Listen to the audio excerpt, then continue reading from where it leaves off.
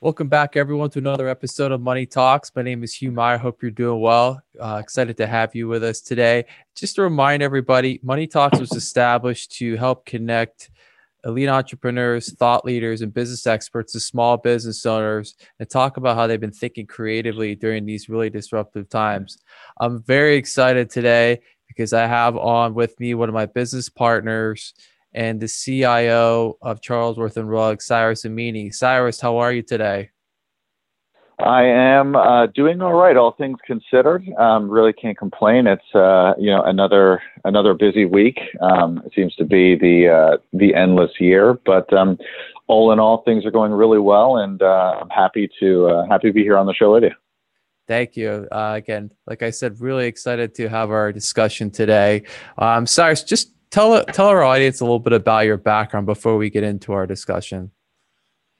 Sure. I'll do my best to give them the abridged version. So I've been CIO at the firm for about 2 years now. And then prior to that, I was the director of research for, I think, about 3 or 4 years. My entire career has been in finance, but for, I guess, what I would call a relatively short pit stop in law school, where I got my law degree from Boston College, and then took the New York State bar exam. So please don't hold it against me for being a licensed attorney, but if it's any consolation, I don't practice. I also got my CFA while I was finishing law school and starting work with Charlesworth and Rugg. So I've been a charter holder for several years. So one could say I have, I guess, far too many letters associated with my name. Also, probably goes to show that I enjoy reading just a little bit too much. But my experience is almost entirely in finance, and then also in economics. I got my undergrad degree in econ from University of Pennsylvania. So, and to go even farther back than that, my mom was actually an emerging markets bond trader way back in the day for Chase Manhattan Bank. Okay. Before it became part of JP Morgan. So you could say it runs in the family. Well, see, you learn something new every day. I did not know that about your mother. So that's very interesting. Thank you for that. Yeah, war stories to be traded another time. But Yes. some of my earliest memories are on trading floors, both in London and in New York. So not to say I spent all my time wandering around trading floors in the 80s unsupervised, because I think we all know that would probably be unhealthy. But I did get some exposure when I was young, and it was something that always stuck with me. And I ended up being a bond trader myself for a few years at Bank of America when I first started my finance career. Yeah. So that's what I wanted to get into a little bit before we start, because you and our other partner, John, had an interesting foray, I guess, into the finance world, both cutting your teeth at a time where it was panic. It was the great financial crisis. So maybe take us back to that and talk to us a little bit about your experience at B of A, as that kind of dovetails into our conversation. Yeah, of course. I'm happy to talk about PTSD. John and I graduated from Penn in 2006. So really into the teeth of the bull market, as it were. And within the span of, really 2 years, summer of 2006 to summer of 2008, it was truly the best of times and the worst of times. So I went to work for Bank of America on their high yield bond and derivatives trading desk, which was just about as much fun as it sounds like. It was definitely a trial by fire. And John was doing real estate, private equity, for a firm that's now part of Bank of New York Mellon, I believe, and he was doing real estate M&A. So we were in, pretty different parts of the finance pool or pond, so to speak, but both on the institutional side. So, he got to see the crisis from we both got to see it from up close and personal. He got the benefit of seeing it from, the real estate side, which for obvious reasons was, one of the more direct vantage points for that particular crisis, given that it originated in housing. And I got to see it from probably the second most direct vantage point, which was in corporate credit. And also, we sat right near the structured credit guys, the mortgage guys, all the different trading desks at B of A at that time were kind of on the same floor on 57th Street in New York. So it was, it was panic. It was pretty wild. We got, I think about, let's call it just under a year of calm times. And then for me, at least on the credit side, starting in about July 2007, things started hitting the fan.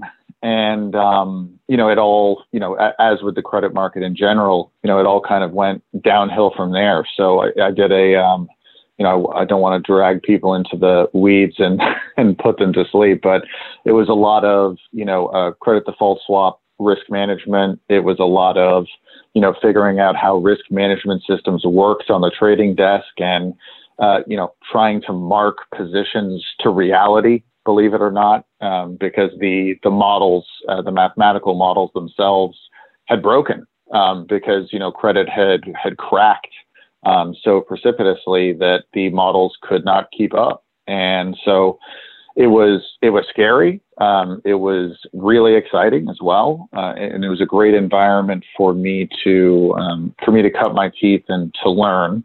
But let's just say I'm thankful I don't have to wake up at 4:30 every morning to catch the R train up to 57th Street to make it to work by 5:30 a.m. So very thankful to have a different lifestyle these days.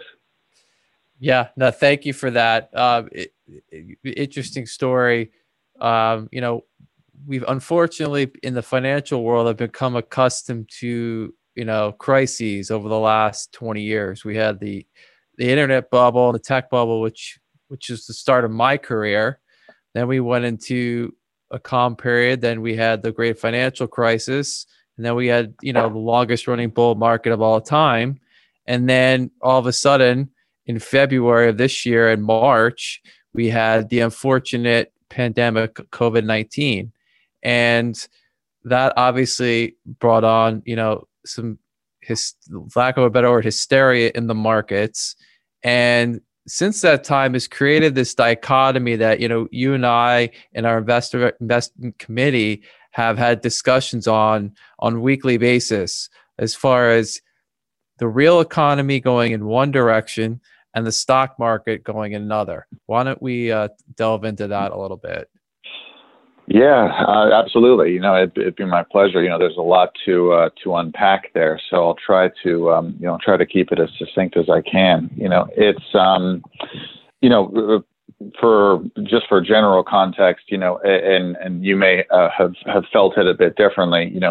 I know that with my credit hat on, the feeling in the market in the first half of March, leading up to really that March 23rd inflection point where the Fed kind of stepped in and took some extraordinary measures, was the most it had felt like the great financial crisis since the great financial crisis. And in some ways, it felt worse. And statistically, if you look back at the numbers, in quite a few ways, it was worse in the sense that, the speed with which, fixed income assets, equity assets, everything really just fell off a cliff with an unbelievable amount of speed. And, over the course of, I want to say, I think, 10 days, it was either 10 to 14 days, you had 3 or 4 of the biggest down days in certain markets, and then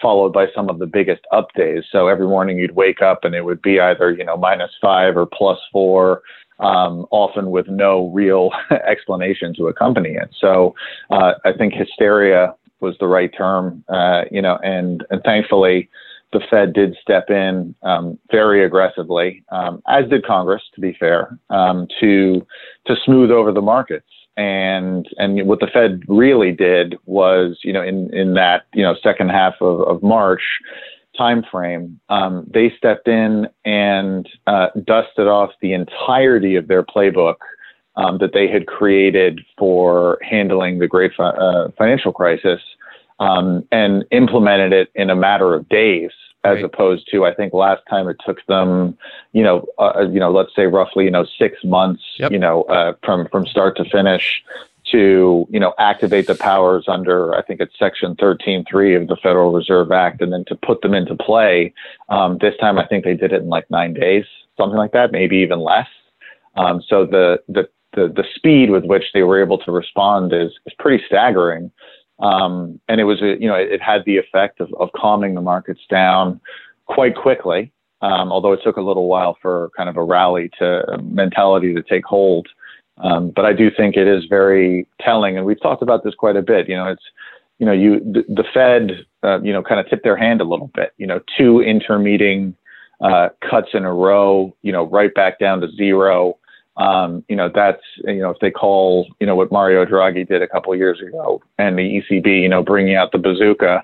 I'm not sure what weapon you would refer to here, but the Fed really put it all out on the table. And that has, I think, has laid the foundation for the market regime that we find ourselves in now, which I think you had mentioned a minute ago, was kind of this disconnect between Wall Street, meaning kind of, S&P 500, equity and fixed income prices, and Main Street, or, what we see going on in the regular parts, or the typical parts of the macroeconomy. Yeah, I think it's the question that I'm asked most often when I'm just talking amongst colleagues and friends is, how is this possible when, the job market continues to, obviously it's not what it was in March and in April, it's slightly better, but there's still, several million jobs that have not been recovered. But yet we watch, specifically technology stocks continue to rise unimpeded, as people keep questioning, well, how is this possible? Maybe you want to unpack that a little bit. Yeah, I'd be happy to. I think, we'll put the issue of tech stocks off to the side. We can touch on it later if we want, or maybe we touch on it in a future conversation. I think, there's a whole lot going on there, both with respect to their business models, with respect to their relationship to the rest of the market, especially the equity pricing, and then also their relationship to regulatory agencies and regulation, and perhaps more oversight from the government. So we can maybe touch on that a little bit later in the extracurricular section. But for now, I'll kind of focus on the broader market dynamics. Effectively, what we saw in March and April and May, as we went from thinking that we would perhaps be spared the worst of the disease, as it was spreading from China to Europe and kind of slowly across the globe, and then the realization that it was here on our shores, kind of having a reactionary effort to deal with it, as opposed to being proactive. So no political bias here whatsoever, just kind of epidemiological facts, in the sense that we were a little bit behind the ball, and unfortunately it cost us greatly. So that resulted in the shutdowns, of social distancing, which we're all far too familiar with now. I myself, I've been in quarantine, or effective quarantine, for truly almost 7 months now, because one of my family members is immunocompromised. So I get it. It's tough. And the impact it had on the economy, on the Main Street economy, was it brought it to a complete standstill. And I don't remember exactly what the final second quarter GDP number was. I want to say it was something like minus 35%, something like that. The lowest, if not in the modern economic records of the U.S., certainly the lowest since the the Great Depression. So that tells you something in and of itself. And the difficult, one of the more difficult parts of this pandemic's effect on our economy is that so much of our economy is services driven. So it is, whether it's going to the movies, whether it's going out to eat, whether it's traveling, all different types of entertainment. All of these, or many of these industries, rely on person-to-person interaction. And typically, within 6 feet, person-to-person interaction. So that, all of those industries coming to a standstill, plus flights coming to a standstill, plus people effectively, sheltering in place, right. Either as mandated by their governments or, out of an abundance of caution, that was the greatest, that has been the greatest experiment in, stopping an economy in modern history. It's never really happened before, to my knowledge. A lot of people drew parallels back to, the 1918, the Spanish flu, pandemic, right, that ravaged, the world. But that was a different era. And so we've never seen it in the modern era, and it caught everybody off guard. And one of the lessons that we learned was that if you stop or try to stop the economic engine that has almost always even if whether it's moving slightly downward, sideways, slightly upward, or in a more acute angle in any direction, it's always moving. It's never just stopped in its tracks. And that had repercussions, and it reverberated throughout every aspect of our society, from healthcare to travel, to interpersonal relations, to, meeting your neighbors for the first time. I met some of mine. They were lovely people, met them from a distance, but still it was nice to put, a face to a house. There have been some silver linings here and there in various areas, but ultimately it stopped the real economy in its tracks, and it injected a lot of uncertainty into our economic environment. And there's a lot of different ways that we in the finance industry are either asked to define risk or are told to define risk. But when you really break it down conceptually, I think in the first principles concept or approach, risk is really uncertainty.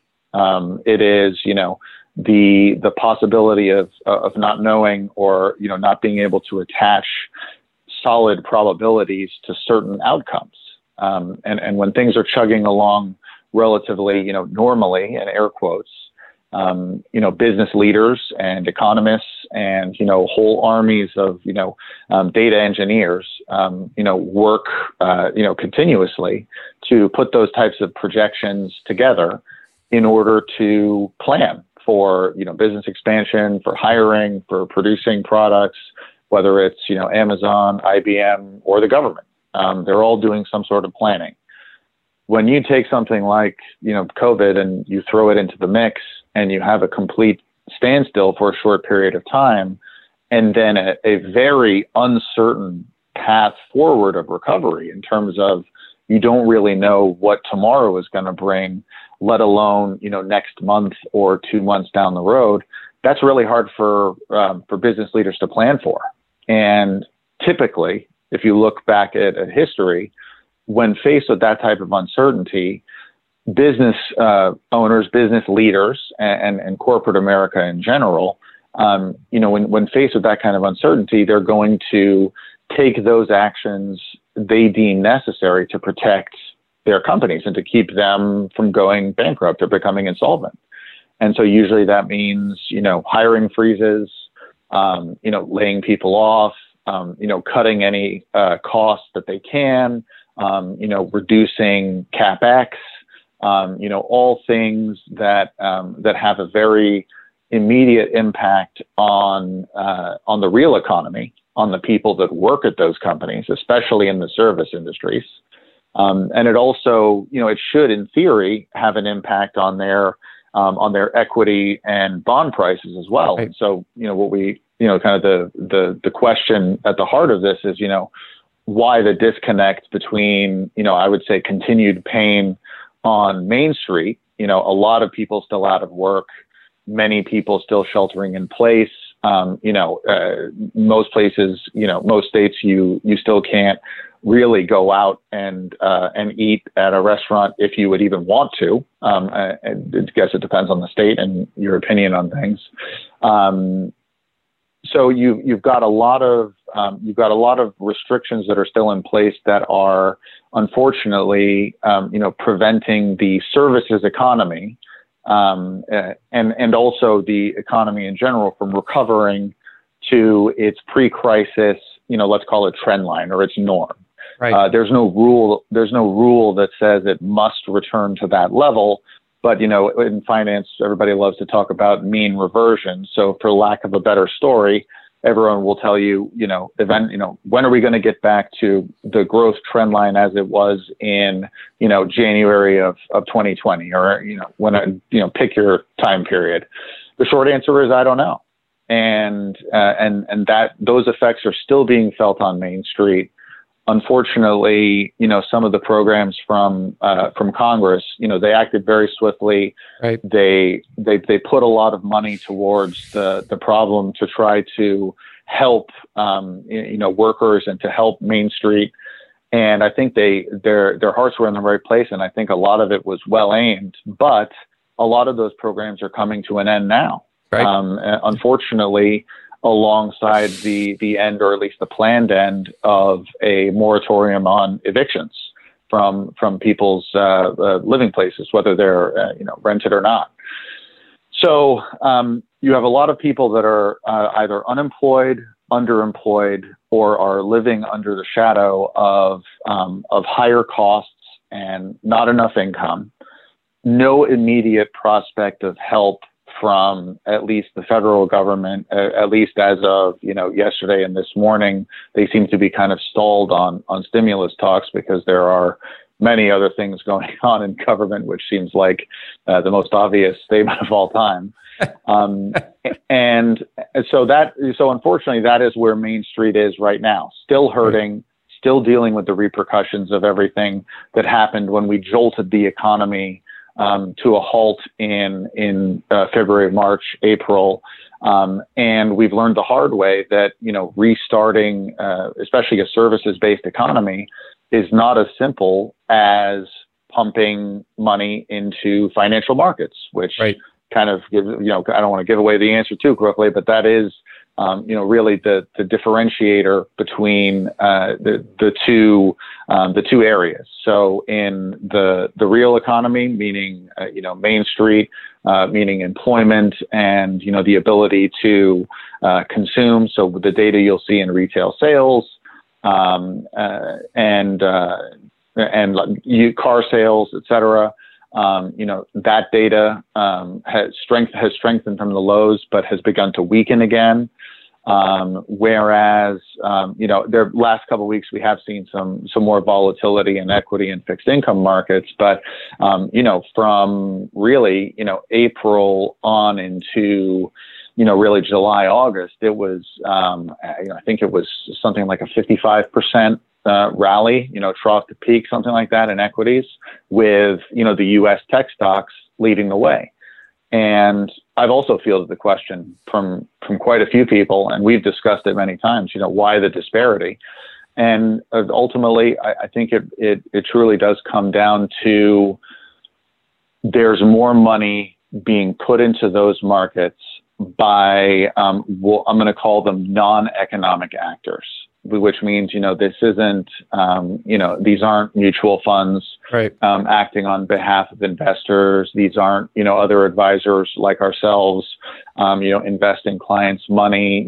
These aren't hedge funds or asset managers investing all this money. They're all buying and selling and pursuing various investment strategies, but their activities don't account for the magnitude of the rise in asset prices. And so, they're various theories, floating around out there, and it's very hard to sort out the signal from the noise, to borrow from Nate Silver. But usually the simplest answer is the correct one, and in this instance, it's the Fed committing to QE. I think the fun way to term it is QE infinity, which is to say we're going to, rather than rolling off our balance sheet and allowing treasuries to mature and mortgage-backed securities to mature and then not buying more from the market, essentially they were on track to remove more and more support from the market and let it, find a supply-demand balance on its own, which in a healthy environment is what you want.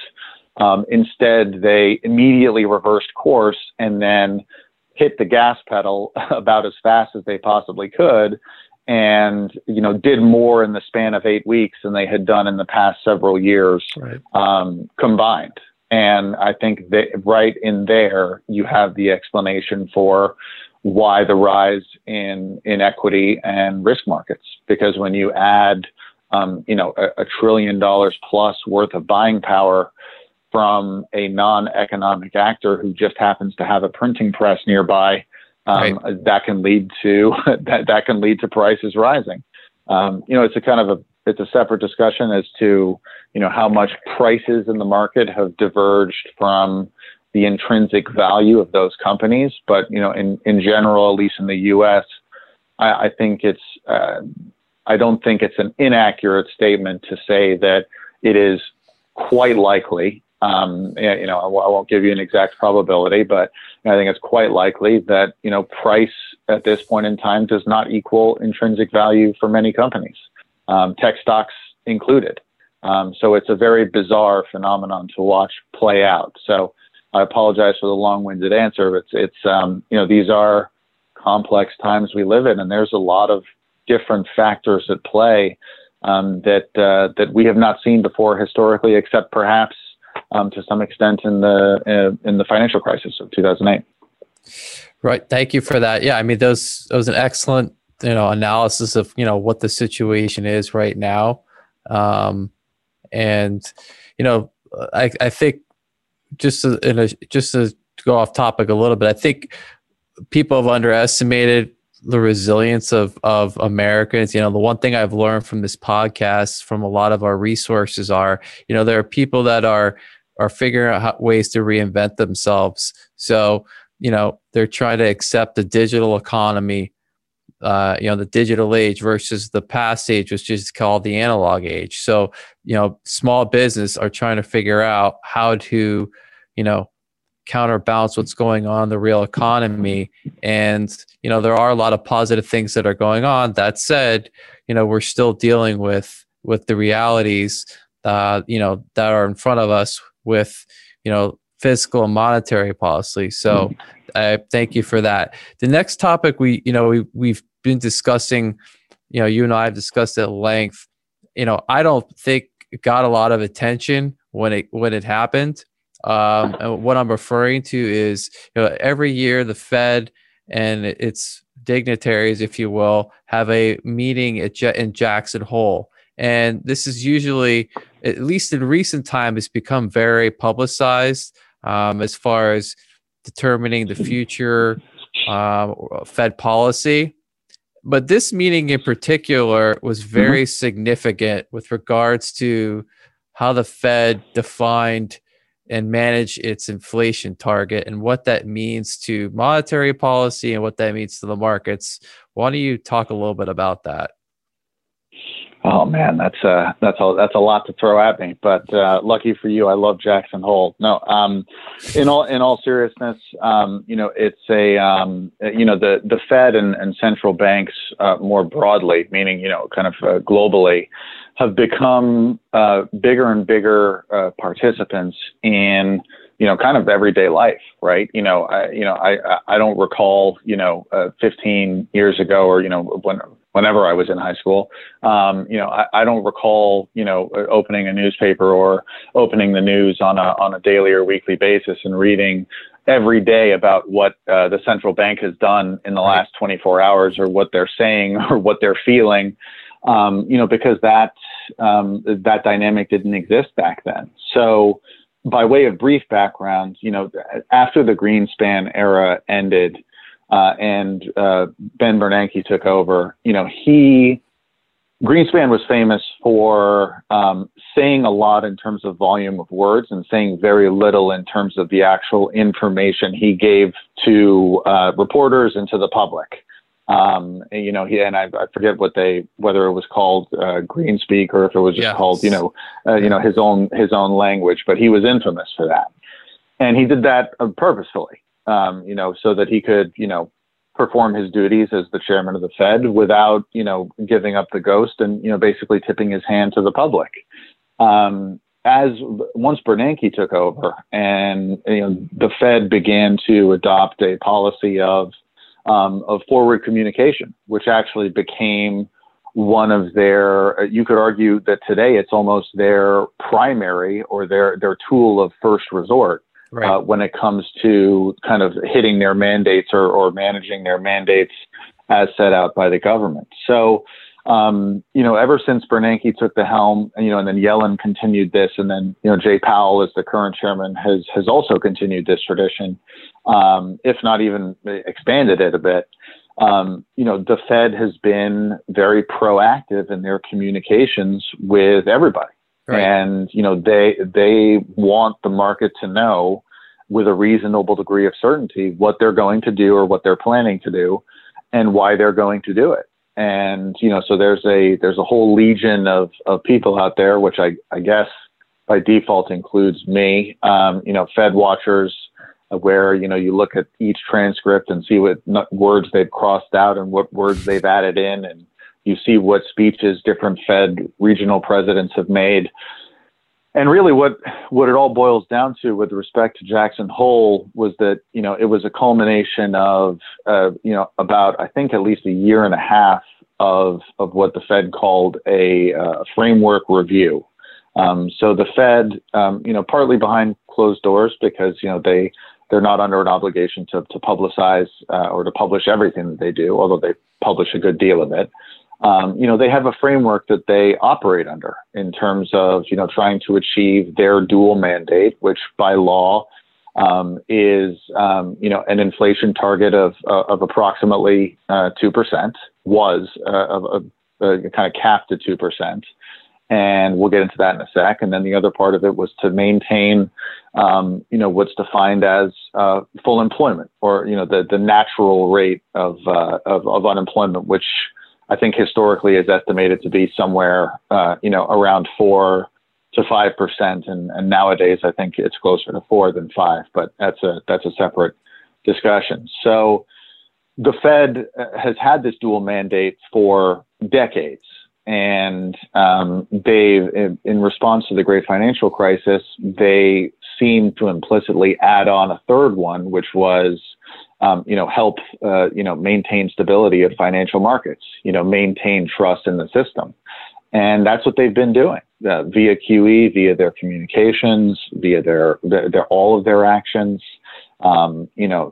Slowest rate of, or I guess the slowest trajectory of policy rate increases in the modern era. And they immediately took the elevator back down to zero when they felt it was necessary. So what the Fed did, and I'm sure there was some reworking of this policy outcome throughout 2020 as they led up to Jackson Hole because of COVID. They changed their framework a bit. And I think most Fed watchers and most pundits would say, it was a dovish turn, which right. means, for just to, so that I don't confuse anyone, easier monetary policy and economic policy. It's typically viewed as more favorable to the economy. They want to, open the faucet, so to speak, and to bring liquidity into the economy and to make credit easier to get and thereby help the economy grow. So they had already signaled that with their actions earlier this year by lowering the rate, the Fed funds rate effectively to the 0 to 0.25% range, and also by unleashing QE infinity. What they did in Jackson Hole was, I don't know if I would call it an evolution of their actions or from earlier in the year. I think I'd really just call it a clarification of, what their intentions are going forward. And one of them was definitely, the continued use of forward communication and clear communication as a policy tool. Jackson Hole in general was actually a microcosm of that, because usually it's a behind closed doors symposium where the speeches and the remarks are, made available after the fact, and they're not always made fully available. And usually they go through, compliance or vetting process. It was actually online this year. I know this because I was one of, I think, a few thousand people around the world who sat in on their live YouTube sessions and listened to all of them and downloaded the papers and read the papers. And, they clearly want to, be forthright and clear in terms of how they're thinking, what the intellectual or academic framework underneath their thinking is, and what it might mean for future policy. And so after all of that, what everybody focused on, understandably, was what Chairman Powell said, which was that going forward, the inflation targeting policy of the Fed, rather than, I forget the exact wording, but suffice it to say, it was, they were looking to cap inflation as measured by core PCE, which is the personal consumption expenditure measure, I believe.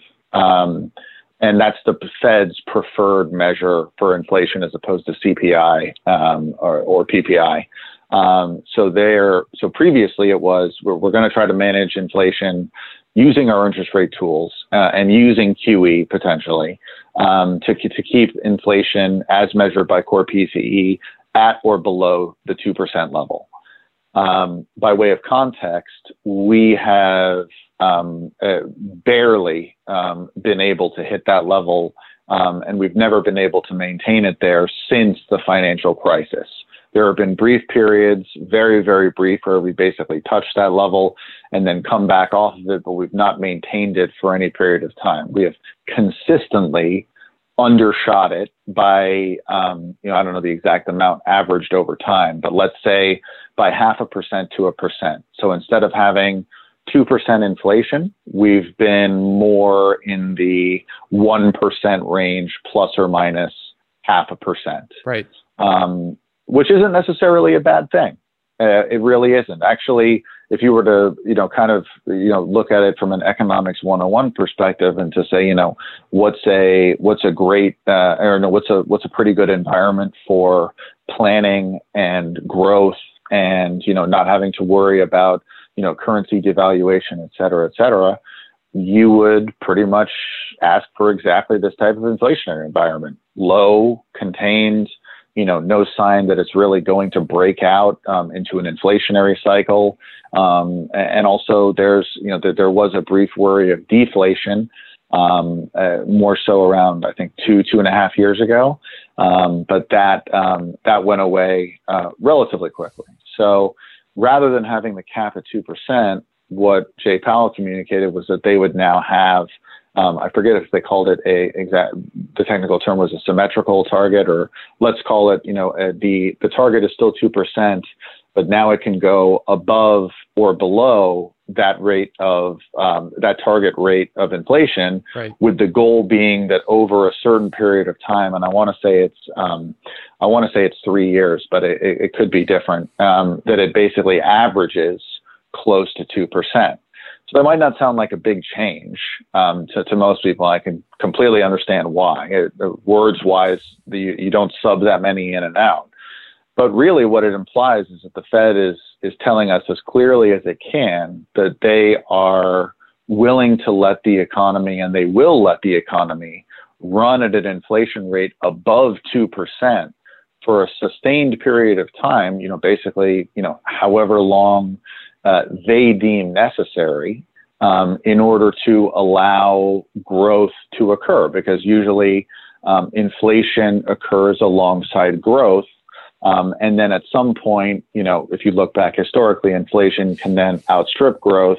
And then that's when you have the problem of kind of your currency keeping up with prices. And then you have to deal with, rate hikes and all of that. But we're not in that scenario now. We're in the opposite scenario. The Fed wants to encourage growth, not at all costs, but they want to be as encouraging as they can without being irresponsible.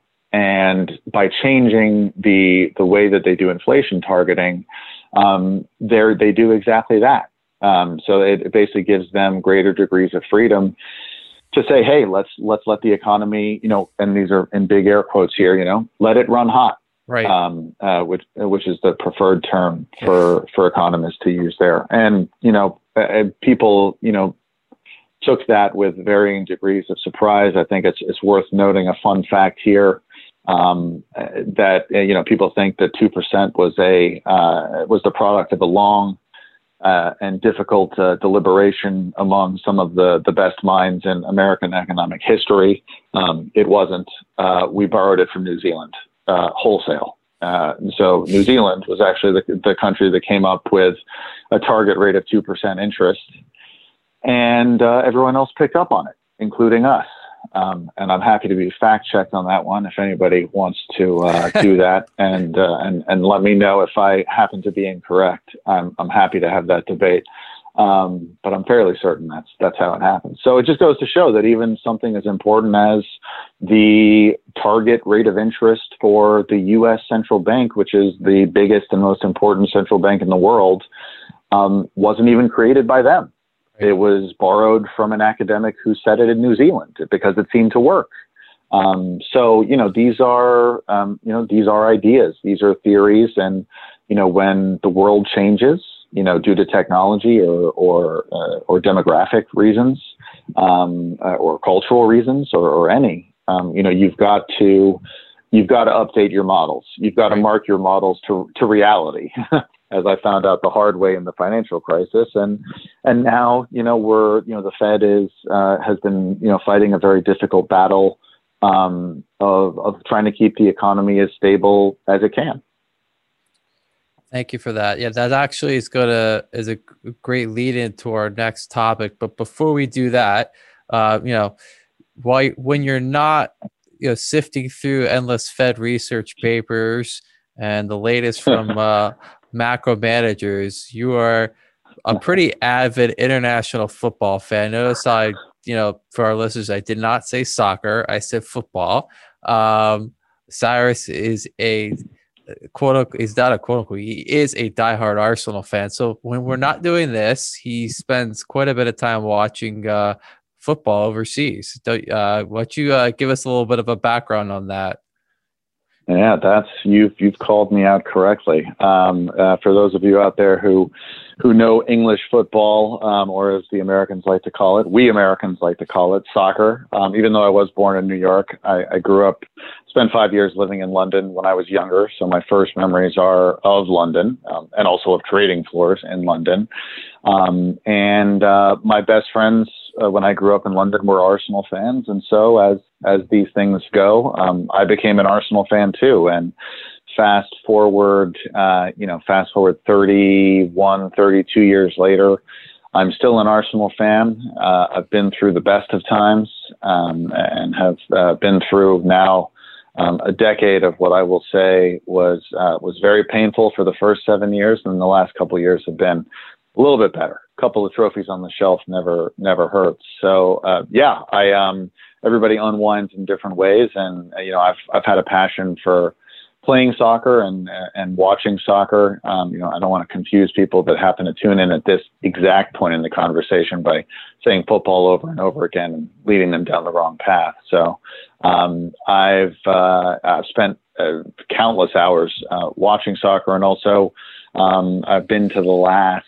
lucky enough to attend the last 4 World Cups. and actually with one of our other business partners, John Brugg, has joined me on those trips with a couple of other friends of ours, and that's something I plan on doing as long as I am physically and hopefully financially able to. But it's a lot of fun to be able to focus on something outside of work, and I love there's a big statistical element to it now. Anyone that's read Moneyball can kind of understand what I'm talking about. They've really applied modern statistics and health science to all sports, and definitely soccer. So, watching how far these guys run, managing their energy levels, trying to prevent them from getting injured. It's pretty fascinating. And, I would say there's actually two very interesting elements of being a football fan or being a soccer fan that apply to, my work or our work in finance. One is seeing the reaction or the response of the, especially the English professional leagues to COVID when it Right. first emerged in Europe in March, because it directly affected the entirety of their season, and they had to shut down for, I think it was a little over a month, and then they managed to work out an agreement to restart the season and to get it finished. But they had to, I believe so they had to cancel or move the European international tournament to next summer instead of this summer.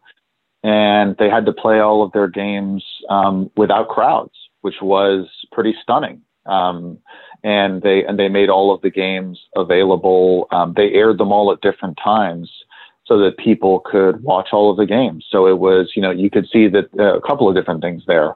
One, the public health aspect of not allowing crowds in to see their teams play, even though they would, given the choice, many of them would probably risk it and would still pay a lot of money to go do it. Yes, they would.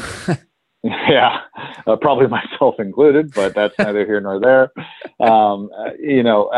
Two, the ability, as you said, for when, their backs are up against the wall, they were able to figure out a way to continue the season and to finish it. And hats off to Liverpool, who won their first league title in, I believe, about 30 years. Long overdue. Very dominant performance this season. They've got a stellar squad, and they just beat the crap out of us yesterday, 3-1. So still smarts a little bit, but I'll live. And the other part of the equation, which hasn't been in as much focus this year, but I think has been very symptomatic of the global economy and the risk economy over the last 10 years, is the price or the value of football clubs and the players. Right. And I assume most of our listeners are American here. They might not know that, in Europe or really around the world, there are football players are actually assets. And that's not my opinion.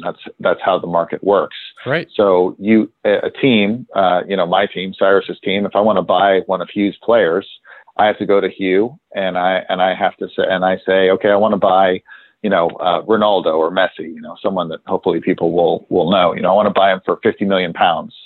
And Hugh will say, absolutely not. He's worth 100 million pounds. I just so happen to be from a not unwealthy, oil-rich dynasty, and I've got 100 million pounds to spend. So I say, okay, sure, I will buy, let's say, Ronaldo off you for 100 million pounds. So Hugh, do you accept my offer of 100 million pounds? No. For our purposes, yes. I'll say no. I'm a tough negotiator. Yeah, tough. That's all right. For a 35-year-old Ronaldo, I'd probably acquiesce. So we'll say okay for the purposes of this conversation. I would hope you'd snap my hand off of that one, because my next offer was going to be 75. No, so the man drives a hard bargain, but I 100 million for Ronaldo. So people may think that that's the end of the discussion, but it's actually not. All that's done is Cyrus's team, have transferred have agreed to transfer £100 million to Hughes' bank account contingent upon the successful completion of negotiations between my executive staff and Ronaldo and his agent and his business manager. And, these players, in Ronaldo or Messi's category get paid, something like, £300,000 a week. You can do that math. It is an exorbitant amount of money. But that's, I'm not here to opine on that.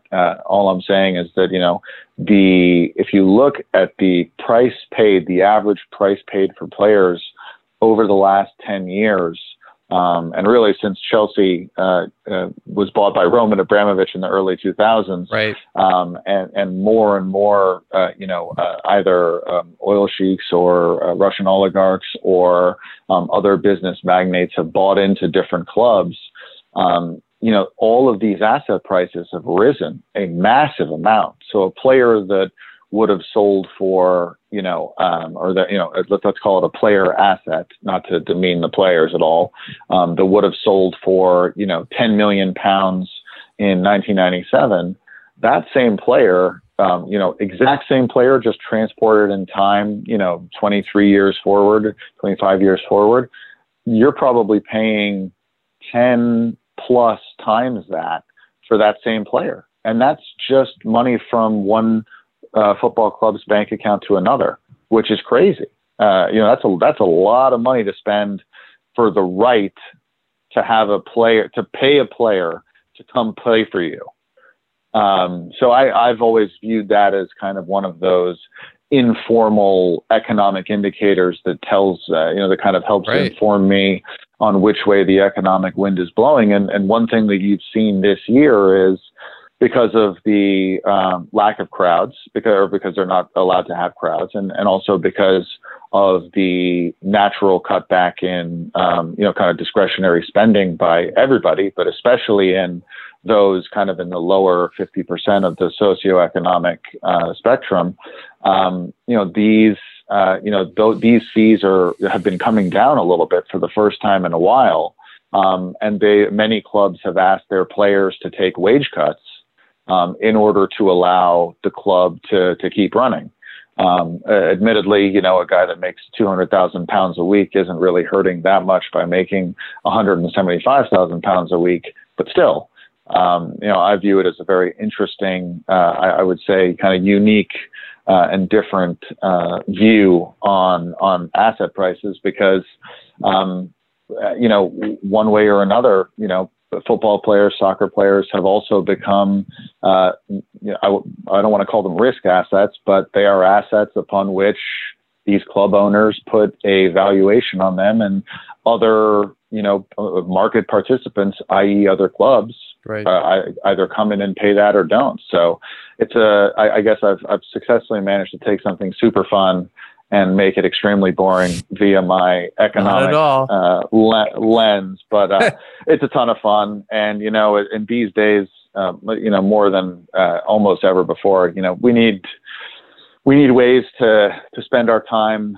that are fun, that can take our mind off of everything that's going on in the world these days. And that's not to say we forget about everything that's going on, but, you've got to find the good things where you can. And for me, in addition to, family, friends, and, trying to, stay in contact with people, which, this enforced, kind of digital age has been good for, surprisingly. Soccer is one of the ways, that I do it. So it's great. And I think it's been a pretty good time for you too, Hugh, as a Real Madrid fan, is it not?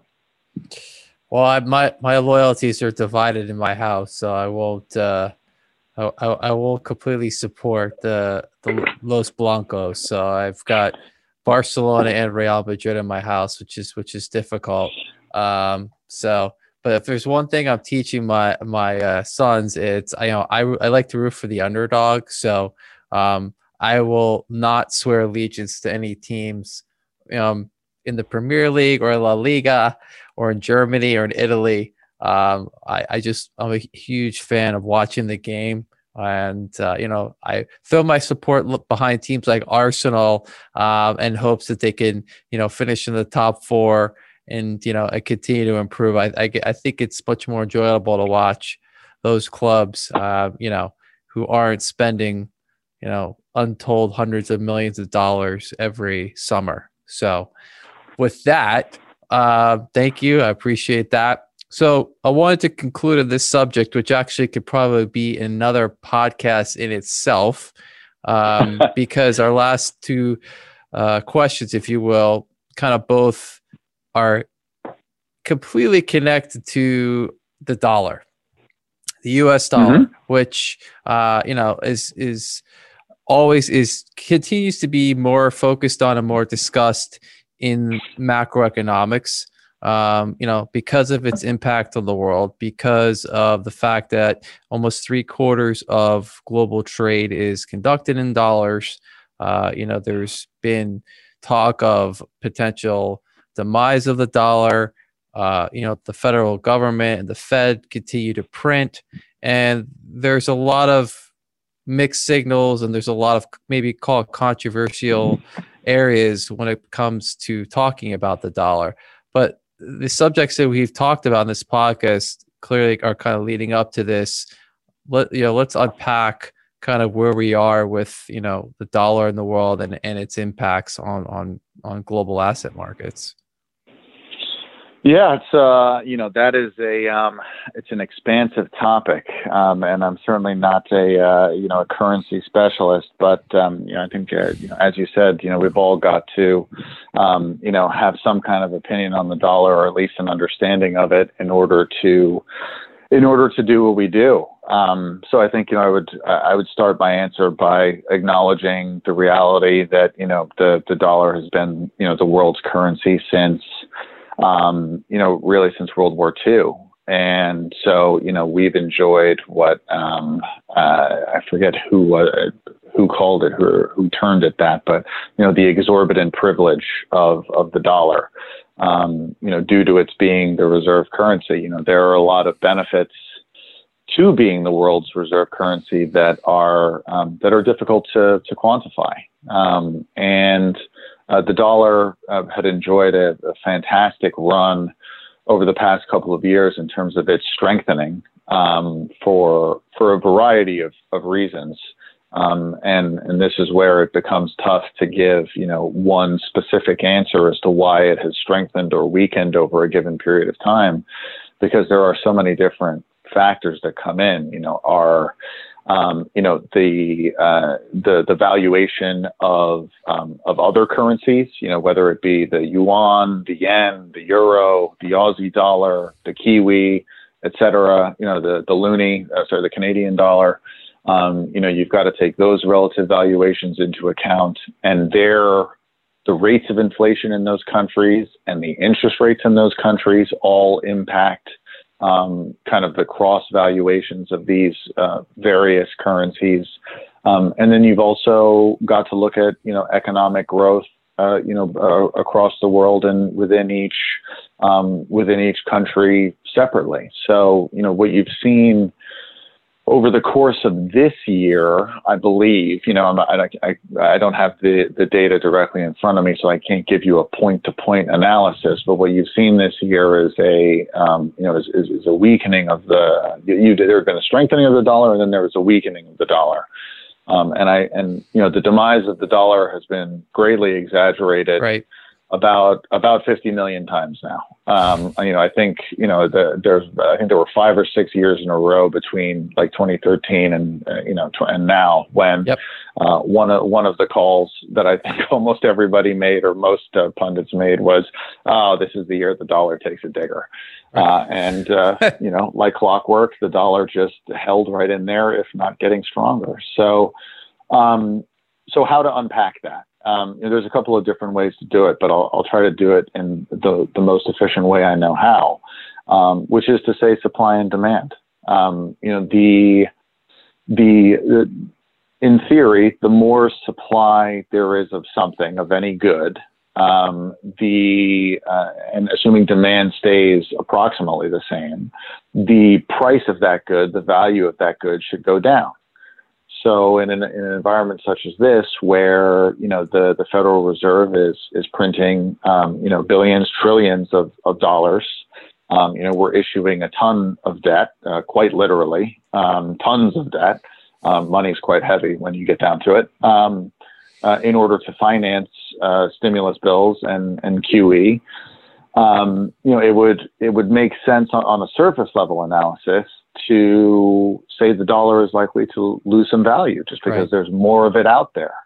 And then so that's a supply demand argument. And you could make the counter argument as well that which has been quite successful many times, which is to say many dollar denominated assets are considered safe havens. So when events like February and March occur, or like the financial crisis, or like the European sovereign debt crisis of 2011, people tend, when there's panic in global financial markets, one of the places that people run to with their money is the U.S. Treasury market and also other U.S. dollar denominated assets. Right. That's a trade that's worked and that has been true for quite some time. For decades. There have been certain periods where it's been slightly less strong than others, but I think generally it's been true. Only now, this year, have you started to see what I would call kind of some cracks in the edifice, which is not to say that the demise of the dollar is at hand. Right. Because I don't necessarily think it is. But what I do think is that the U.S. has been hit disproportionately hard economically by the effects of the pandemic itself, and also the after effects, kind of the reverberations throughout our economy. And that's largely due to the fact that we are a services-based economy. 70% plus of our GDP every year comes from services-based industries. So, you can slice and dice that math in a lot of different ways, which I will leave to other economists and mathematicians. I'll just, kind of keep it at first principles levels for us so we don't lose our way. When you take a big hit to services, you're going to take a big hit to GDP, which is exactly what has happened this year. So, the question going forward for the dollar is, you've got more issuance, you've got more debt, so you've got a more leveraged country. You have probably the most uncertain political outlook that we've had since before I was born. I was 84, so I would say Nixon, kind of, if not Vietnam before that, was probably the last time we've seen, I won't call it civil unrest necessarily, but let's just say uncertainty and confusion with respect to America's political system. Right. That's something that has been, the stability of that system has been taken very much as part of the status quo and baked into our interest rates and our asset prices and the strength of the dollar for 40 years. And now, quite rapidly, over the span of a year, several of those assumptions are, the question of, how safe is the dollar? How safe is the U.S. as a home for money from anywhere else in the world? That question doesn't necessarily have a straightforward yes answer that you could immediately give. Right. And that's not my opinion personally. That's just, what I'm reading and seeing in the markets. And, these are largely, theories because we are in uncharted territory. So the increased printing of the dollar, you kind of alluded to it in the question, also brings up a fairly new monetary theory called modern monetary theory, which is, if you trace back its genesis, it's actually evolved from some ideas that at least first came to light in the mainstream of economics, I think around 25 years ago.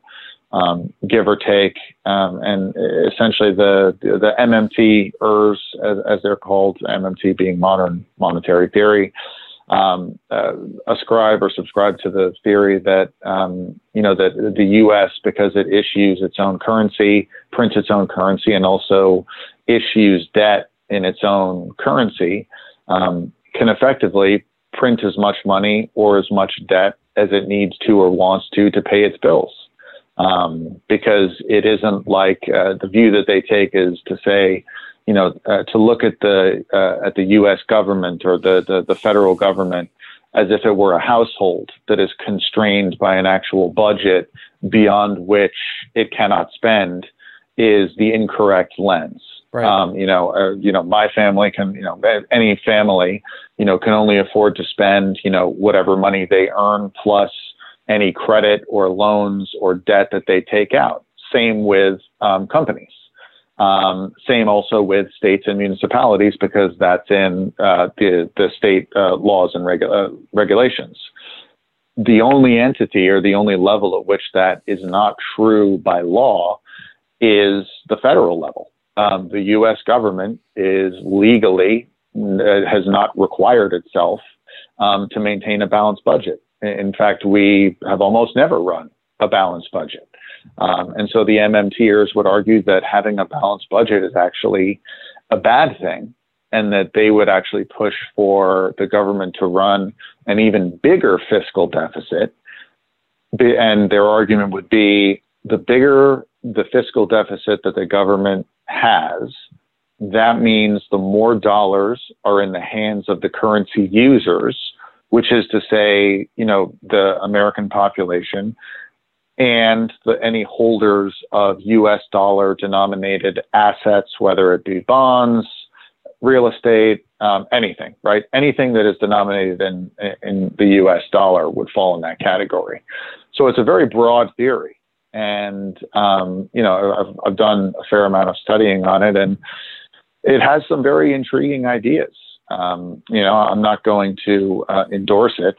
I still like to think of myself as a nuanced and very avant-garde Keynesian with some Austrian leanings, but I'm not going to divulge my my economic religion at this point in time.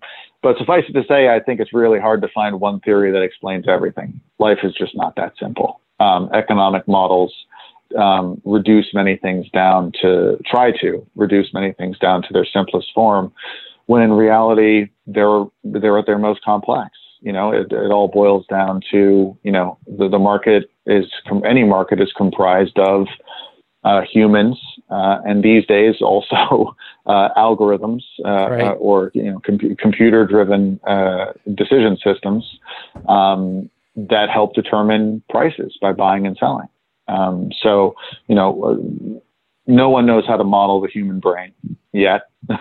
I wouldn't rule it out at some point in the future, but I doubt we'll see it in my lifetime.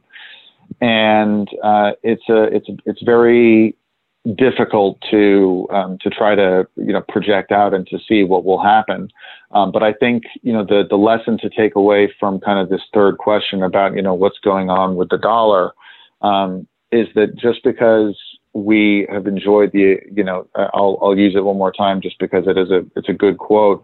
Just because we've enjoyed the exorbitant privilege of the dollar for so long, since the end of World War II, that doesn't automatically mean that will continue, right.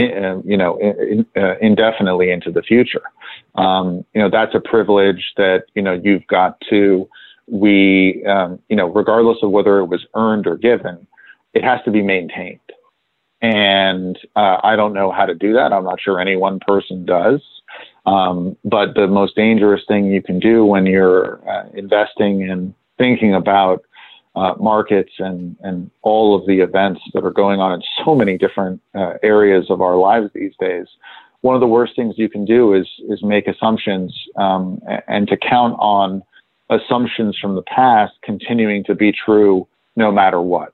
Right. Because there is no rule that says that is the case. Unfortunately, many, small business owners are finding this out the hard way. And we're doing our best to help them and to get, to give them advice and to point them in the right direction to help them navigate, this crisis, these really difficult times. And we're also doing the exact same thing, with respect to, the capital that our clients have entrusted to us, find a way to navigate through the uncertainty as best we can. And one of the key tenets of doing that is to assume as few things as possible and not to take, don't take past results or no guarantee of future returns, right? But future performance. One of the best, most fun disclaimers in all of finance. So, it's I think what you said earlier about people finding a way, when their backs are up against the wall, to make the best of it, or to make good decisions and to hopefully get out of tight scrapes. I think it's very true, and I think in many ways it's, or at least in some ways, it's uniquely American. And I think it was, I want to say it was Churchill that said something along the lines of, you can always trust the Americans to do the right thing, but only after they've exhausted everything else. And I think that's a pretty fair synopsis of how we roll, for better or for worse. So we are, there's no lack of trying, both in the government and from business leaders in the economy. But the truth is, we face a lot of uncertainty, and both politically, economically, globally. There are a lot of questions out there, and there are not many answers. So there's a lot for us to pick up on in future conversations. And anyone who I haven't put to sleep by now, I'm sorry if I didn't succeed. I would give a plug for a good meditation app if you really need help sleeping. But I can always do more economic theory to help if you really need it. So hopefully it was informative.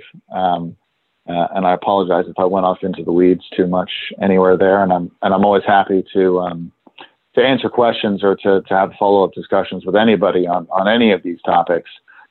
So Hugh, hopefully we can let people know in the show notes or in the pod notes where they can get a hold of me if they should happen to have an interest in the history of Jackson Hole or other such fascinating events and items. Thank you. Really appreciate the time and your thoughts today, Cyrus.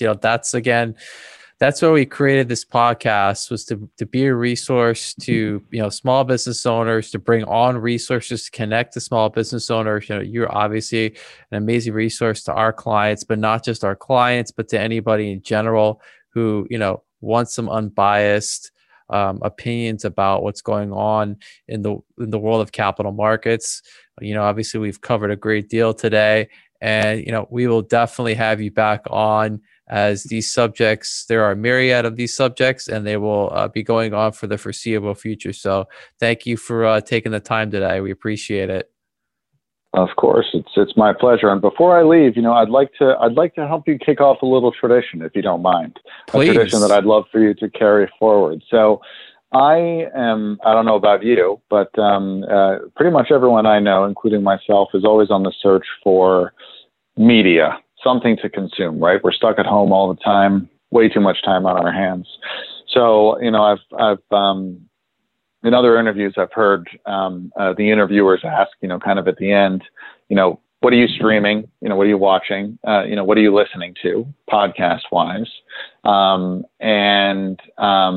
what are you watching or streaming? What are you listening to? And what's something really good that you've read lately? So in that vein, maybe I can give some recommendations to people if they want them. So as for what I'm streaming, I'm almost guilty. I almost feel guilty about admitting it, but I won't. So my wife and I have actually taken to watching, and I think it's on Netflix. This is not an endorsement for Netflix, but you've all got it anyway, so it doesn't matter. We kind of randomly started watching Designated Survivor, starring Jack Bauer, aka Kiefer Sutherland. All right. And it has actually turned out to just be 24. I don't know if that show rings a bell for people, kind of just before the digital age, but phenomenal. Yes. And it's basically Jack Bauer as president instead of a counterterrorist agent, and still with all the zany antics. And basically every single episode, there is some major world crisis of some kind that has to be saved.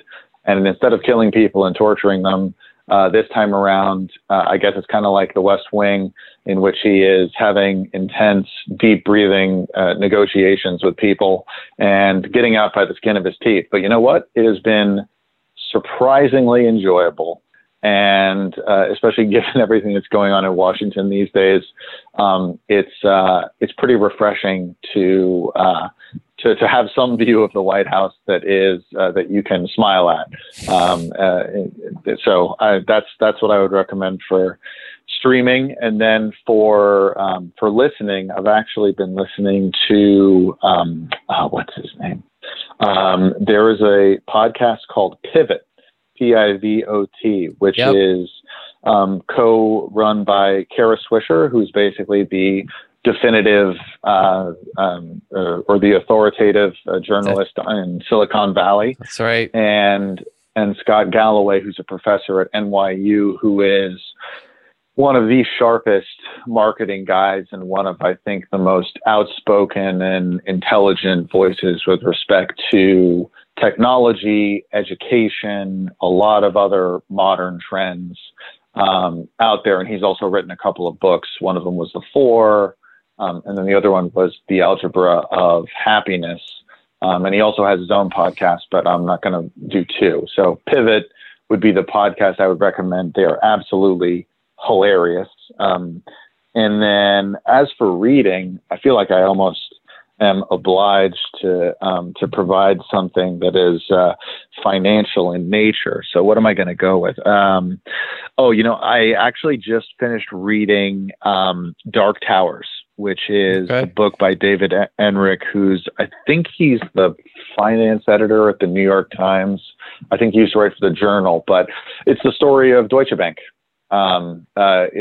historically, and it focuses a lot on some more modern stuff, including some things with respect to our current president. But it isn't a political book. It really is the story of Deutsche Bank. And this guy's also written about the LIBOR fixing or manipulation scandal in a book called The Spider Network. So both are great, but Dark Towers is the newest one, and I think it just came out like a couple months ago, and pretty amazing and fascinating what goes on inside these institutions. So I apologize for prolonging the end of the podcast, but I would say if you've got time, watch some Designated Survivor. If you want to learn some good stuff, some current stuff, and also laugh while you're doing it, listen to Pivot. And if you happen to love reading financial history, or you just like a good story in nonfiction, then Dark Towers is a good stop along the path. Well, thank you for that. And I will definitely keep that tradition going, because, I've taken notes there, and I look forward to creating a colossal list to give out to people once I compile it. So thank you for that.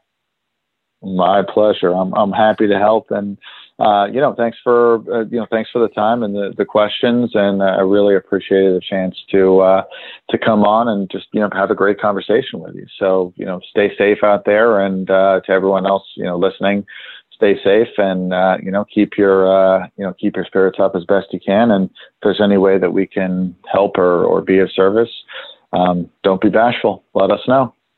That's right. Thank you again, Cyrus. Remember, everybody, to please subscribe to our YouTube channel, smash the like button. We'll be back with another episode next week. Again, thank you again. My name is Hugh Meyer. This is Money Talks. Have a great day. Thanks. Bye.